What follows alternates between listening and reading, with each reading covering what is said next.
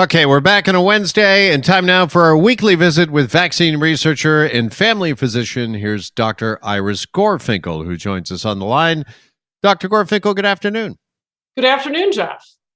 Okay, we're going to start with the big headline from yesterday. Have a listen. Here is Premier Doug Ford in Hamilton offering his latest assessment on the pandemic. Like, we are done with it. Let's start moving on and cautiously. And you know, we've followed the rules, all of us, like 90% of us, for over 2 years. The world's done with it. So let's just move forward. All right. Is he right, do you think, Dr. Gorfinkel? Is the Premier right? Is the world done with COVID? Are we done with it? Psychologically, we're absolutely fatigued. We've had it with the isolations. We've had it with the quarantines. But I think the question is this: is the pandemic done with us?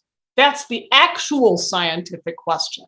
And if you take a look at hospitalizations, they are now coming down over the past couple of weeks, but I don't know that we can necessarily assume that it will stay that way.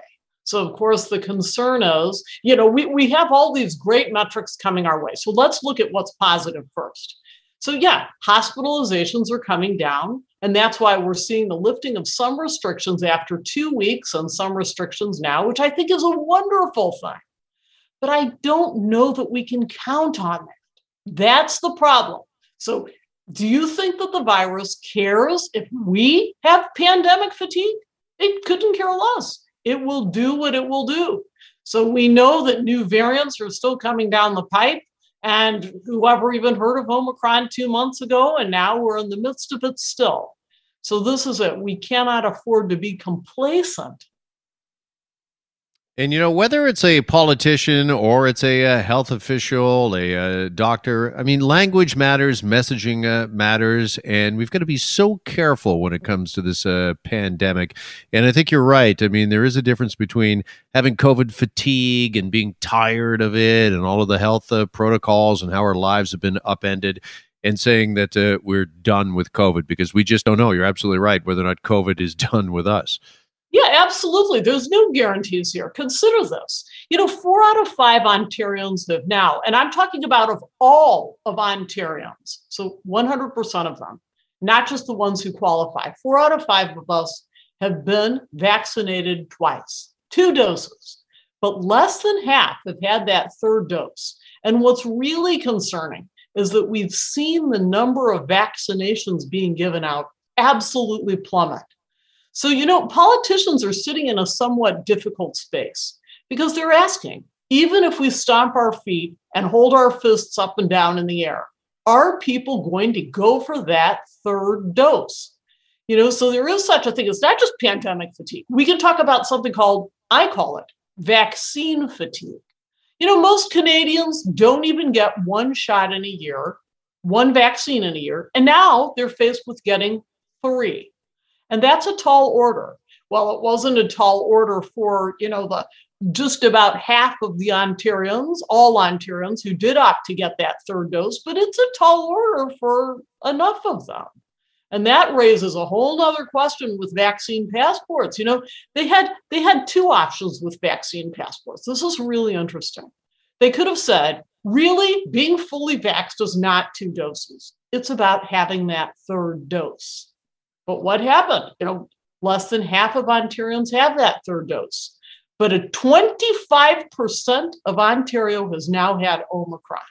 So on top of whatever dosing they have had, that's 4 out of 5 have had at least 2 doses, you've got 25% who actually had the disease. And that's going to boost the portfolio of immunity that people have. And all of that went into this whole thing about, should we let go of vaccine passports? Yeah, and let's talk a little bit more about that, because that was announced earlier this week. As of March 1, we're done with the vaccine passports. And, there have been some arguments that really they've been ineffectual and they have not really made that much of a difference when it comes to the spread of COVID. So what is your take? And we heard the Premier say that, we're done with it and it's time to come out of COVID, but to do it cautiously.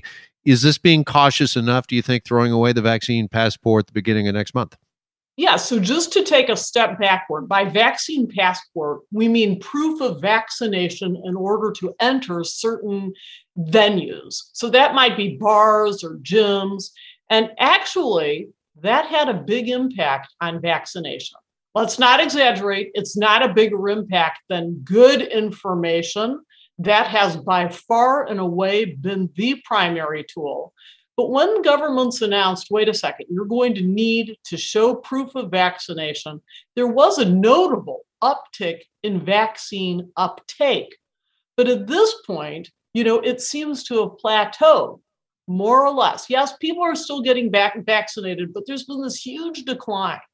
So really, governments were faced with a tough decision. Do we change the vaccine? As I said, the definition of to have 3 doses in order to qualify for a vaccine passport, or do we just toss it out because so many people at this point have had 2 doses plus having had the disease?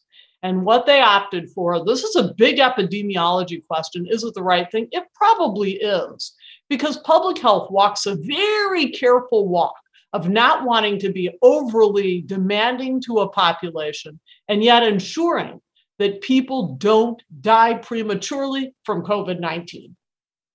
All right. So what is motivating, do you think, this shift by politicians? And it's just not here in Ontario. We're seeing this right across Canada. Governments in BC, Quebec also lifting a lot of public health measures and lifting limitations now.